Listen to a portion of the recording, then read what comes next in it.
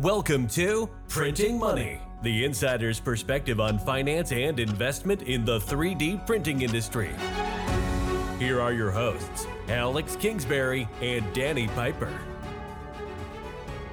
Hello and welcome to episode 8 of Printing Money. My name is Alex Kingsbury. With me today is my co-host, Danny Piper. Hello, Danny. Hey, Alex. Good to be back again. And joining us today is our markets guy, Troy Jensen. Hello, Troy. Hi, Alex. Thanks for hosting me. Of course, it's August, so all the Q2 results have come in. Troy, I know you've been listening to those earnings calls, so plenty of information to digest. And there's obviously been heaps of activity in the 3D printing share market in general, so can't wait to dive into that with you. First up, though, we've got a couple of acquisitions to discuss. There's a little bit of activity on the M&A. I was giving Danny a slightly hard time only about a week ago, just saying, what's happening with these M&A guys? You're just doing nothing.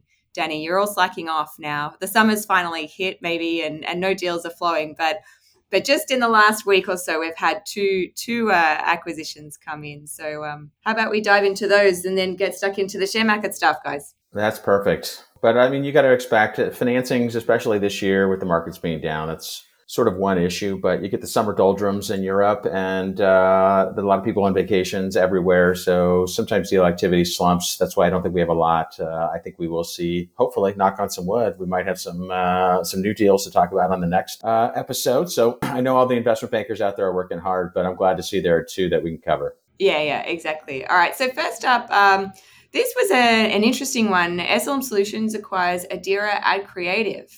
That's a Portugal-based company. They've got a really unique approach that was licensed out of Fraunhofer ILT, which was around this movable process head technology. It's capable of a 1x1 meter build platform. So, with obviously an extending Z of presumably whatever height you want to, but also importantly capable of handling up to 12 lasers at one time. I'd like to probably put a clarification point here.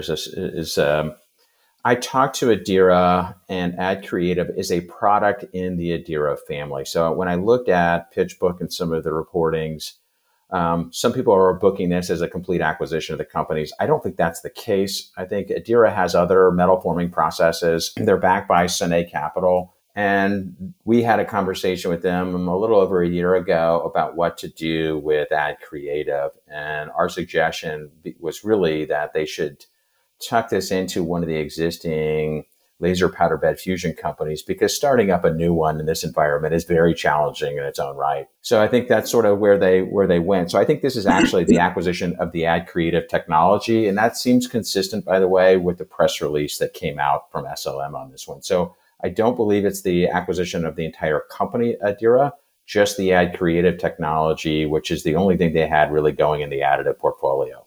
So that's correct. Adira is the parent company, and it's really just this sub-company that was focused on LPBF technology, the Ad Creative, that is being acquired here.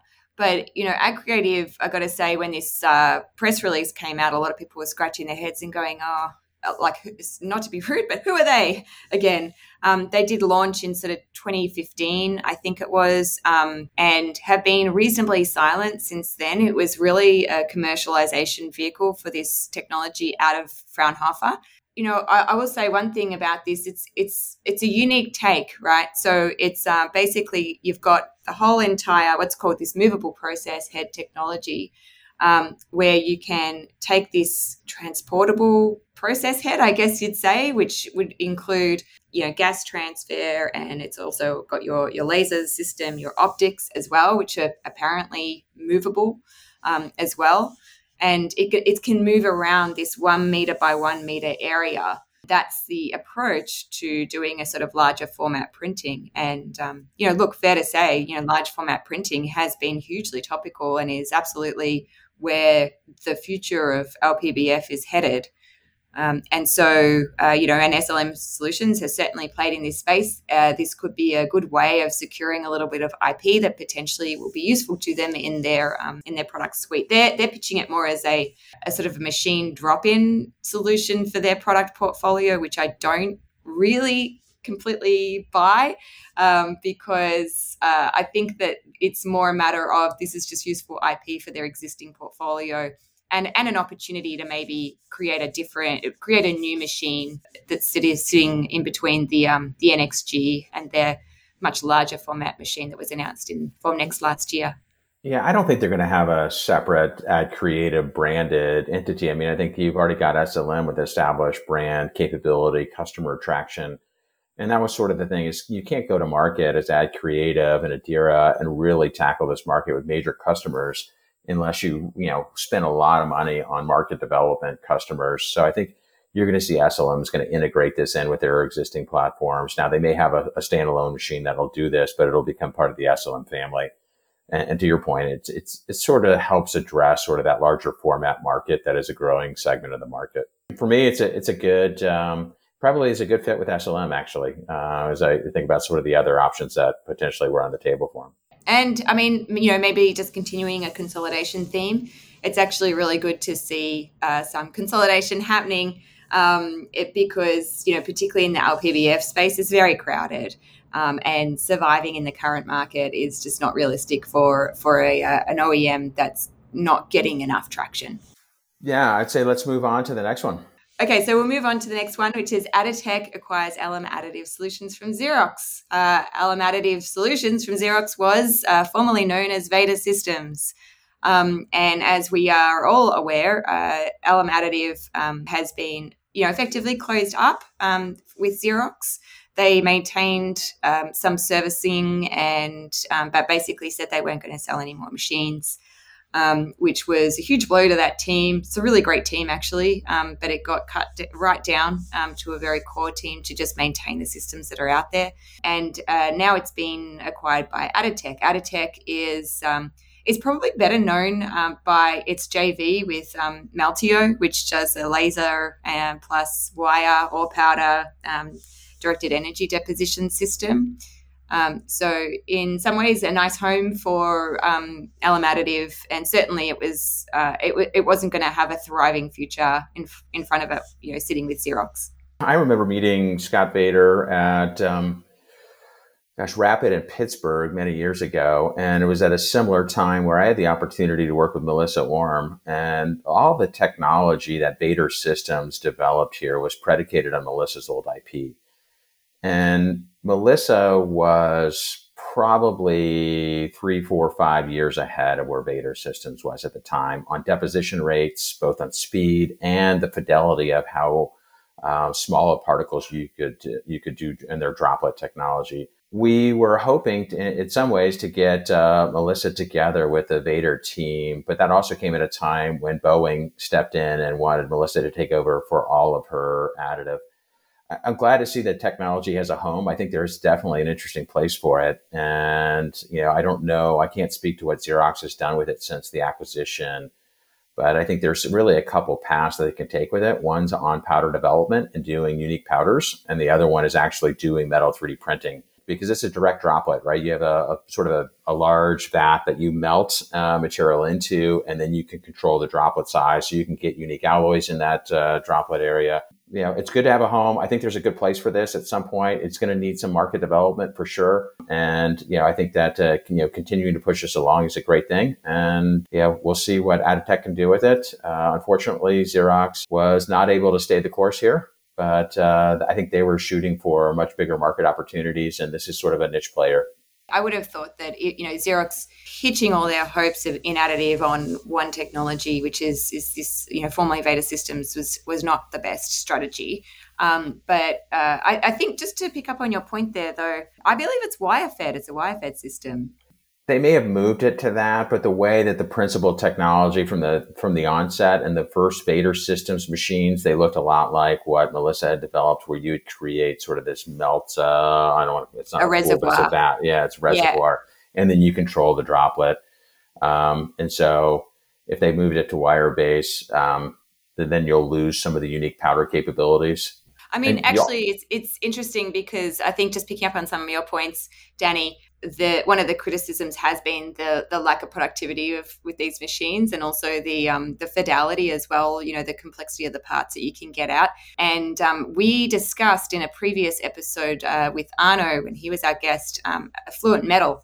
And we did delve into some of their patents with Fluent Metal, and it sounds sort of alarmingly similar to the Veda Systems technology, but it was funny because in the patent for Fluent Metal, they specifically called out that this is not a reservoir-based droplet technology. It seemed like a very sort of direct answer to that. We are not Veda Systems, claim, I guess. But yeah, anyway, so let's see what Meltio can do with this Veda Systems technology.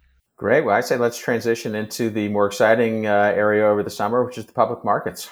Yeah, absolutely. Yeah, Troy, you've been very quiet over there. Right. Yeah. Any comments on our acquisition so far? Yeah, I'd say so a busy couple of weeks with earnings and golf season going on right now. So I didn't dive into a lot of the M&A stuff. It's been a busy time.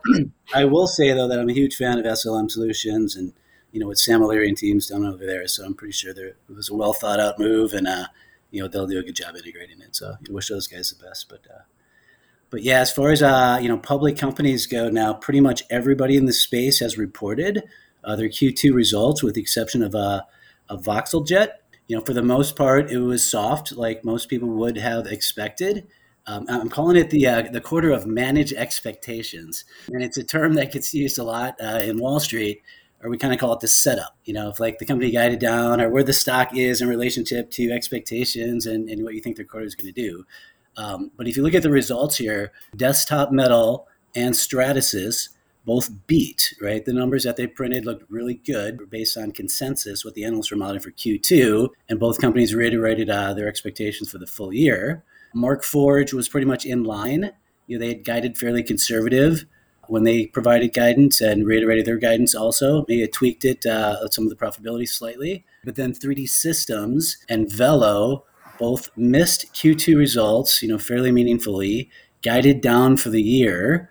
And the stocks, got, beat up because of that.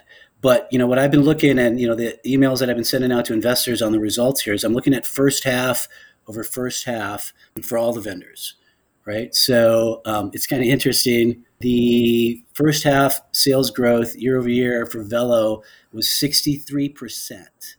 Right. So despite the fact that they just crushed numbers, have been crushing their growth rate, they just came in with such inflated expectations and guidance.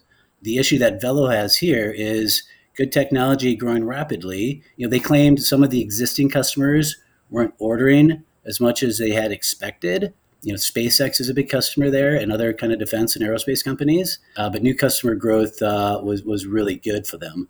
But they're unprofitable, and they've got a big burn rate, and they didn't have a lot of cash. So they had announced a $70 million convertible offering, and hopefully that gives them runway now to get to profitability. Hopefully they don't have to go back to the well and raise more capital. That's why most investors in this space, avoid a lot of these additive names, because it's been a lack of profitability, and that's been something I've been preaching.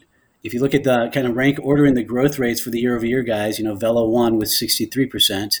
Markforged was actually up 7.5% year-over-year in the first half. That's a company that I like a lot. I always hear great things about their products, their software. They've got a lot of cool product cycles right now. They got the FX20 that's ramping. They're kind of a year into the launch now, so you're going to start to see a bigger revenue contribution. They got the PX100, which was the digital metal acquisition that they did last year. That might not hit revenues this year, more of a next year story. But they've also got a whole bunch of new software coming out. They've got some new materials I think they're going to launch at Formnext. And they've been very vocal about launching a new product. And the company's been clear that it's a new technology, not an existing FDM or, the powder bed technology. So, I really just speculating. I thought it could be a DLP system. They're having an analyst day here in early September, and I think they're going to unveil it right before that and kind of show the analysts and then take this and show it also at Formnext this year. Quick note here, the stock for Markforged has been kind of crazy lately. If you look, it went from like sub $1 to a little bit north of $2, and now it's settled in around $1.50 or something. it got really, really just beat up on just the space and lack of profitability, way undervalued on an EV to sales multiple versus the other guys in the space, but kind of in line with where Stratasys trades. I think a lot of guys are putting these guys as prototyping and not as much production and just giving them lower multiples. But anyway, the speculation, what I believe is when Nano Dimensions announced that they're pulling their their tender offer for 51% of Stratasys. The speculation was that they're going to now have to go back and buy Markforged. So that was kind of, to me, the cause of that rally. And then maybe a week or so later, Nano announced that they're doing a $275 million share repurchase. And I think the fear then is, investors are now thinking they're not going to do an acquisition quick. So we saw Markforged stock comes back. So unfortunately, I'd say Markforged is kind of one of these meme stocks. If you go back, the last couple of years, we had these crazy moves on crazy valuation changes on not a lot of news. Markforged sell real stuff. Right. But yeah, so we'll see. But I do like Markforged. I think it's, well-run, good products story, still relatively cheap. Some of this other acquisition mergers don't happen. Markforged would make a perfect partner for one of these bigger guys that would need an FDM platform. Well, I think we had said on this podcast before that Nano Dimension was probably biting off more than they could chew on trying to get Stratasys, and I'm surprised that they never took a harder look at Markforged because they have a good product portfolio. They have a better pathway and probably were a size that was more digestible. And frankly, I'm shocked that they did the share buyback just because they don't have sort of the pathway for revenue growth and profitability that they could have gotten through an acquisition. But I'm not going to comment on what makes sense for Nano Dimension anymore because I can't. I don't think anybody can crack that riddle. But I think for Markforged, I think you're right. I mean, I think in some ways they should trade. I think they've had some of the better margins in the industry. They've held up pretty well. On Velo, you started there. I wonder a little bit, and I just don't have good visibility. I think you mentioned they lowered their guidance a little bit, and I just wonder, is that because the customer side here is softening right now with capital equipment and capital expenditures? Because I don't think it's any kind of performance issue that Velo's having with their products. I think they continue to perform quite well, but this is just a tough market, and they, in terms of price point, are at the upper end of the laser powder bed fusion price point in the market.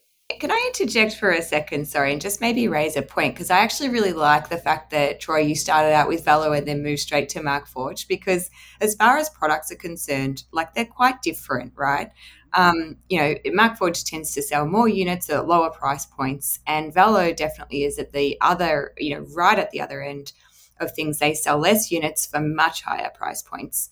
And you mentioned their growth, year on year has been really extraordinary, but I mean, that's coming off a pretty, a relatively low base of not selling that many units just because they are such huge investment, one-off investments for companies. But they're kind of a similar sizing, the two of them, as companies. And also the two of them seem to be sort of ones that would benefit from a home somewhere else, or even a merger with someone else, or that there would be a beneficial partnership somewhere in the making for either of them. So, and all I'd say is the rank order and how I'm presenting these really just had to do with the year-over-year growth rates for the first half, and just making a point about managing your expectations. So Velo had the highest, so I started with them. What I want to say, I'm going to tie this into your question about having a home. Danny's comments on Nano and should have looked at Markforged. The problem is if you continue to buy a lot of unprofitable companies, you burn all your cash and you got a huge burn rate, right? And I think that's why Nano's already trading at a huge discount to their cash, because everybody knows they have to finance these companies that they have with this cash flow, right? So I would argue they needed profitability. They needed to absorb a bigger company with that cash, and that's why they went after Stratasys. But then they did kind of outgrow them, and then they just try to get this majority position in it right now. But to that point, yes, Velo should use a home. Scale efficiencies now is a big topic, and we're going to get to this later, hopefully. But if you believe in scale efficiencies, this industry needs to consolidate some more, and there's some discussions of that happening. So yeah, the unprofitable guys would definitely benefit a lot, being in a bigger home and getting rid of some of these redundant costs. Yeah, and that $70 million convert, I mean, 22 million of that was used to repay debt for Velo. And so the extra cash just means that they're now, sort of debt free and gives them a bit more runway. And I also noted that they lowered their guidance a tad as well for the rest of the year. So yeah, I like your notes, Troy. They're always got some sort of slightly literary reference in the titles. Yeah, I've been creative. It's been fun to kind of be free to speak openly, right, so to speak. But I'll keep going here. I'll work through the rest of the names here. So Desktop Metal, like I said, they had a beat, right? Like a pretty healthy Q2, but on a year-over-year basis, their first half business is down about 6% versus the first half of last year. The company was, talked about being really upbeat, end of the quarter, saw a lot of conversions of orders, talking about being upbeat, on the visibility for the second half. Part of me wonders how much is that they're in negotiations right now to merge, even if they needed to lower their guidance. Probably not the best quarter to do it for them, right? For negotiating tactics, so to speak. So we'll see if they can pull up, but they got a very, very big second half ramp. And it just, to me, it's just kind of, we'll see if the setup now for those guys is good for the second half. Just continue here. We can talk about all three shortly here, but 3D Systems, another company that missed. They guided down a lot. A lot of that has to go with, Jeff gave guidance of the industrial business growing 15% this year when they started the year. They knew Align was going to be weak. They guided that down for about 30 or 35%. That's been in line with their expectations. It's just the industrial is not growing like they had hoped. So now they're talking about 8 to, call it 12%, high single, low double digit year-over-year growth rates for industrial. Their argument, if you look at these year-over-year growth rates, they say if you take Align out of both first halves, they would have had 3 or 4% year-over-year revenue growth. I didn't include that in my charts because to me, everybody could probably call out one customer, right, that was down a lot for them, so the numbers would inflate. It'll be really nice if we could just pick and choose our numbers like that, right? Exactly, right. Yeah. So here's the numbers, Jeff, that I'm going to use. You're kind of down 8.6% year-over-year. But the good news is they'll have an easier setup now for next year, and we won't take Align out if they come back, right, and start growing. And then just lastly is Stratasys, another nice company. This has been a company that I've always liked. It's the most profitable in the space. They actually have positive operating margins on a GAAP basis. They get some good product cycles. Obviously, Origin's been a good hit for those. FDM seems to be going well still, and even their IPS seems to be good. But year-over-year growth for those guys was down 6% on a year-over-year basis. I will point out that they had MakerBot last year, but now this year you got Covestra, so it's not quite apples to apples. They did reiterate their guidance. It was interesting. The company was very clear on their earnings call that they are still moving forward with all the diligence for the Desktop Metal merger that they announced. But they're dual tracking, and the board's trying to assess whether or not the 3D Systems offer is actually superior. So remember, the 3D offer had a lot of stock component. Stock was at 10 to 11 when some of these negotiations started. Now it's kind of 7 to 8, right? So it's I honestly think Stratasys, kind of held out, took their time because they knew they had a good quarter and maybe thought 3D Systems didn't. So it gave them more negotiating. I think they're probably trying to get a higher percentage of the combined company. I think we're at like 44, 45% was the last offer, but I'll have to kind of confirm that. But yeah, so we'll see what happens right now. I think if those two can negotiate, a higher percentage of ownership for Stratasys, it would still be a very accretive move for the shareholders. You could still probably get up to, $20, $21. But, we'll see. And if they don't, if the board decides that's not superior, they're going to move forward with Desktop Metal, but they still need shareholder approval. And I've been kind of adamant. I don't think the company should do it. I think Stratasys needs to focus on profitability, and they don't need kind of an unprofitable business to try to integrate right now. Yeah, so the due diligence was supposed to have finished before these quarterly calls. And I think that, the 3D Systems call, Jeff specifically said we were hoping to have made an announcement today, but, that's not going to happen. And kind of alluded to Stratasys dragging their feet a little bit on the due diligence process. which exactly to your point, Troy, was I suspect related to the fact that they felt like they had a good quarter to share and that they wanted to share that first and then proceed with some negotiations. So it does seem like a good tactic there. Go, Danny. Well, it's sort of interesting that I think Stratasys actually came out and said it was 3D Systems dragging their feet, right? That they were wanting to do an evaluation of whether this to be a superior proposal. And they had submitted all of the stuff in their data room, but yet 3D Systems hadn't populated the data room that was necessary for Stratasys. So there's a lot of game playing going on here for sure. And it, kind of makes you wonder, I think, if we're looking at sort of the latest reporting rounds, right, who does that favor more? It sounds like, to your point, Troy, this probably gives a little bit more advantage to Stratasys to sort of renegotiate a little bit. And if those PR reports are right, 3D Systems probably should have been a little more aggressive on populating that data room and moving this forward sooner. Right. But with that said, it didn't happen. So now that, and I'm sure as they got close to the quarterly reporting time frame, everybody had to put pens down to some extent to get the quarterly reports out. So I'm assuming they're all resuming these things here fairly quickly, trying to figure out what makes the most sense. I would expect to hear an announcement, within a week or so, really, because if they're that close, when Jeff thought they're going to announce it on earnings date, I don't know if you guys saw, but Stratasys announced their date and time, and then 3D Systems literally layered right on top of it. Yeah. Yeah, and their earnings calls were back to back, basically, right. and didn't they had to reschedule too because they were going to be at the same time. The last time that happened, Desktop Metal and X1 overlapped, and they announced their merger that night. Mm-hmm. So as soon as I saw that, I speculated that, right? Because Jeff knew better. There's no way he just didn't know Stratasys was reporting at that time, right? So I shouldn't say Jeff. Jeff, you're innocent.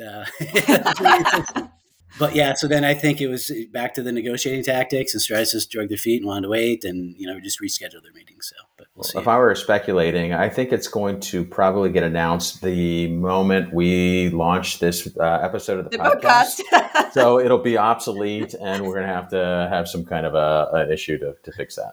Yeah. Oh well, if it does happen, then at least we're relatively ahead of time. There's always a couple of days delay between recording this and publishing it out. So Right. Anyway, we'll see how it goes. But look, I mean, Stratasys is fair to say is in a fantastic negotiating position. So why should they not do everything they can to, they have a fiduciary duty to their shareholders. So of course they should negotiate the best possible position out of this, whatever this looks like. It would seem that a merger either way is going to happen. I don't think it necessarily needs to happen, by the way, for Stratasys, but it does seem like there will be a merger. And we should hear hopefully relatively soon. I did note in the 3D Systems call, Jeff Graves gave almost like a rousing speech about consolidation and about efficiencies in the industry and the fact that we are absolutely pivoting in 3D printing from, the prototyping lab type environment into production, into a proper manufacturing environments. And so that the 3D printing industry needs to respond to that call and that it can do that better, or 3D Systems and Stratasys could do that better by combining and offering a more seamless experience, I guess. I would argue again, and I've said this before, that I don't know that two 3D printing companies merging is necessarily going to be the thing that really scales 3D printing. I still think that a better solution here is for any one of these companies to take the SLM route, and join up with a much, much larger manufacturer. But anyway, it would seem that is not going to happen, though. Yeah, we'll see. I've always said I think these companies end up being a division of a bigger company one day, right? So even if they do merge, there's still bigger guys than them that could come in the equipment industry, right, and take them out. So, but I would just end with, and we'll go to service bureaus next. But for the most part, people are still upbeat about this, the tone, the activity. There's still a lot of interest, but it's hard to change to a new manufacturing process in just an uncertain environment. So everybody talks about the pipeline looks robust. I always kind of joke, I say it always does in a recession, right? Because the old deals don't close and the new ones come in. So yeah, pipeline grows, but we just got to get the conversions to happen again. So I'm still optimistic for next year in this industry, but for the most part, first half was a little soft. On to the service bureaus. So it's interesting. We do our quarterly survey. We talk to probably about 40-ish service bureaus per quarter, and we ask above and below plan. We did get negative feedback. It was actually fairly balanced. No, excuse me, there was more below plan than above plan responses. But if you look at our chart, it showed just a deceleration for 5 consecutive quarters. So it seems like some of just demand trends have softened also in the service bureau based on our survey work and some of the results of the public companies. So just quickly go through them. I mean, some of these guys have a lot of CNC and injection molding, and they're not purely additive. Do you use them as proxies, though, for additive? Because sometimes a lot of that can be new product introduction and, kind of competitive to, additive spending. But, Fathom reported results. They had their 4th consecutive quarter of sequential revenue declines and guided for their 5th sequential quarter. Production activity is kind of slow for those guys. They have a lot of debt and not a lot of cash. They have more debt than cash by something like 130, 140 million of net debt. Have positive EBITDA. They're paying off their debt properly, but it's just a company that it's hard to get a lot of institutional interest in because they've got that sort of situation of lack of profits and not a good balance sheet. The next one on my list here, Proto Labs, they are the only profitable company in the industry. I do like them because of that. They've been more profitable in the past, but they just got lower growth. You think of them as a mid to maybe high single digit type of a grower on the base business. The excitement for them is their hubs business, which is more of a marketplace that grew like 70% year over year to like 20 million. So that's what they're calling now their network, right? Their partners, and factory is something that they produce internally. So, good little company, not a lot of growth, but they just kind of are what they are. Exometry is the big competitor in this marketplace. They actually put up a good quarter. I think they grew about 7% sequentially in Q2. They guided down, but it's because they kind of shut down some operations in the U.S. But they did guide for Q3 to be up about 8% sequentially and Q4 to be up about 10 to 12% sequentially to get to the midpoint of their guidance. It's a company that I don't have a favorable opinion on for the stock. I just feel like it's unprofitable. It also has a huge convertible debt. They do have some cash right now, but they're going to flip to net debt here shortly. And I just feel like the customer acquisition cost for the new customers are really high, and they never really kind of monetize or profit based on that customer acquisition cost. Shapeways, they also reported Monday, kind of an inline quarter, might have been a slight beat on revenues. But, I kind of looked at the history of Shapeways, and I think for like the past 13 consecutive quarters, they've been kind of stuck between, 8 and 9 million in revenue, right? So, now they're really pushing for, their auto software to ramp. It was about 700,000 in the quarter, 1.4 for the year. I think they said it's going to beat 3.6. So they get 2.2 million in the second half. But, they got 25 million in cash. They're going to burn probably about 7 million this quarter. A little less than that next quarter. It's just the same thing. And it's been kind of unfortunate for this industry, but nobody's profitable. They all need more financing. And, Shapeways, we just finally moved to a neutral on it. I probably shouldn't have had a buy previously. Just kind of felt like it was too cheap and trading at a zero enterprise value, but I just feel like they're going to continue to burn their cash. And then just lastly, and then I'll open it up, we can just chat. But Materialize, I didn't mention them. They kind of slipped through the cracks because they're more software, and then their healthcare services has been really good on their additive side and on their manufacturing side. They've done a nice job. A lot of it's been their ACT acquisition, so they're getting into bigger parts, and it's more on the CNC side because it's like cranes and railroad cars and trains and stuff like that. But they're a little bit more cautious on kind of what they're seeing in their additive bureau for Q3. So, I think with regards to all the services companies, I feel like what you're alluding to here, Troy, is that this part of the market is relatively ripe for consolidation as well. Fathom seems to be in quite a bit of trouble and really needing an off-ramp somewhere to something. It doesn't really appear that they can continue as they're going.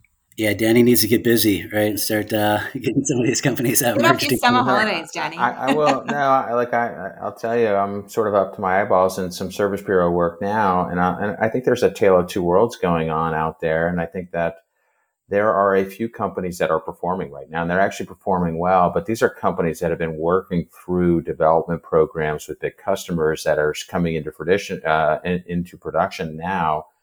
So they're ramping and scaling. And then there's those customers, and to have done that work, right? These are companies that are, working through rigorous, aerospace defense type arenas and some medical. I think that's why you put Materialize in a little different category here, because I think they kind of fit that same kind of a bucket where, high degree of engineering and production oriented, companies. Those that have been doing it for a while are starting to get some of their payback. And then there's some that are right now that are struggling, right? Those that got started a little bit later in the curve, they haven't had the same exposure. And this is sort of on the private markets, but I think you've got that same dynamic. You're seeing layoffs at a number of these service bureaus, and I won't pick on any, but you can just see that they're trying to right size to control your destiny, right? You said this before. The key here is everybody needs to get to profitability to control their destiny, and that's true on both the public companies and the private companies, and that's where I think the Fathoms of the worlds and the Shapeways of the worlds in particular, right? They really are in a tough spot to get to those points. And their circumstances are a little bit different in terms of how they're going to get there and what kind of customers that they're servicing. Right. So they're a little more all over the map. And I'll point out too that, Fathom is an acquisition of or a merger of 13 different companies, right? So, perfect story of a consolidation, but, just too much debt kind of going into it. If it would have been structured better, it, might be in a better spot right now. But is it not a bit of a cautionary tale, though, that when you're merging that many different companies, that there's just so much work to be done to integrate them properly and realize those cost efficiencies, which, we didn't actually touch upon with the whole Stratasys 3D Systems thing, but 3D Systems are claiming huge cost efficiencies through a merger, which I think everyone has been pretty maybe cynical about, or at least disbelieving, and certainly those cost synergies aren't really ever factored into any sort of calculations, right? But I mean, merging so many different small shops essentially to create Fathom is not necessarily a super efficient route. And they all didn't have the same capability and target focus, right? I mean, Fathom at the time, the Fathom piece of that, because it used to be Midwest Composites, right? Where they were very different in their approach. And Fathom, had roughly 6 million of additive sales at the time that I think that they did that acquisition, or somewhere near that range. So there wasn't a big shop. They were doing more polymer oriented stuff. Midwest Composite was different. So the synergies are hard to wring out sometimes when you're just putting stuff together for the sake of putting stuff together. And that's private equity can operate both ways. Sometimes it's about just getting top line growth, and you put it all together and hope somebody else makes sense of it. Maybe that's what happened here. And sometimes they are very strategic. And I'll tell you, that's what we're starting to see in round two. We've run a couple of processes now in services. We've gone through probably about 1,000 private equity groups.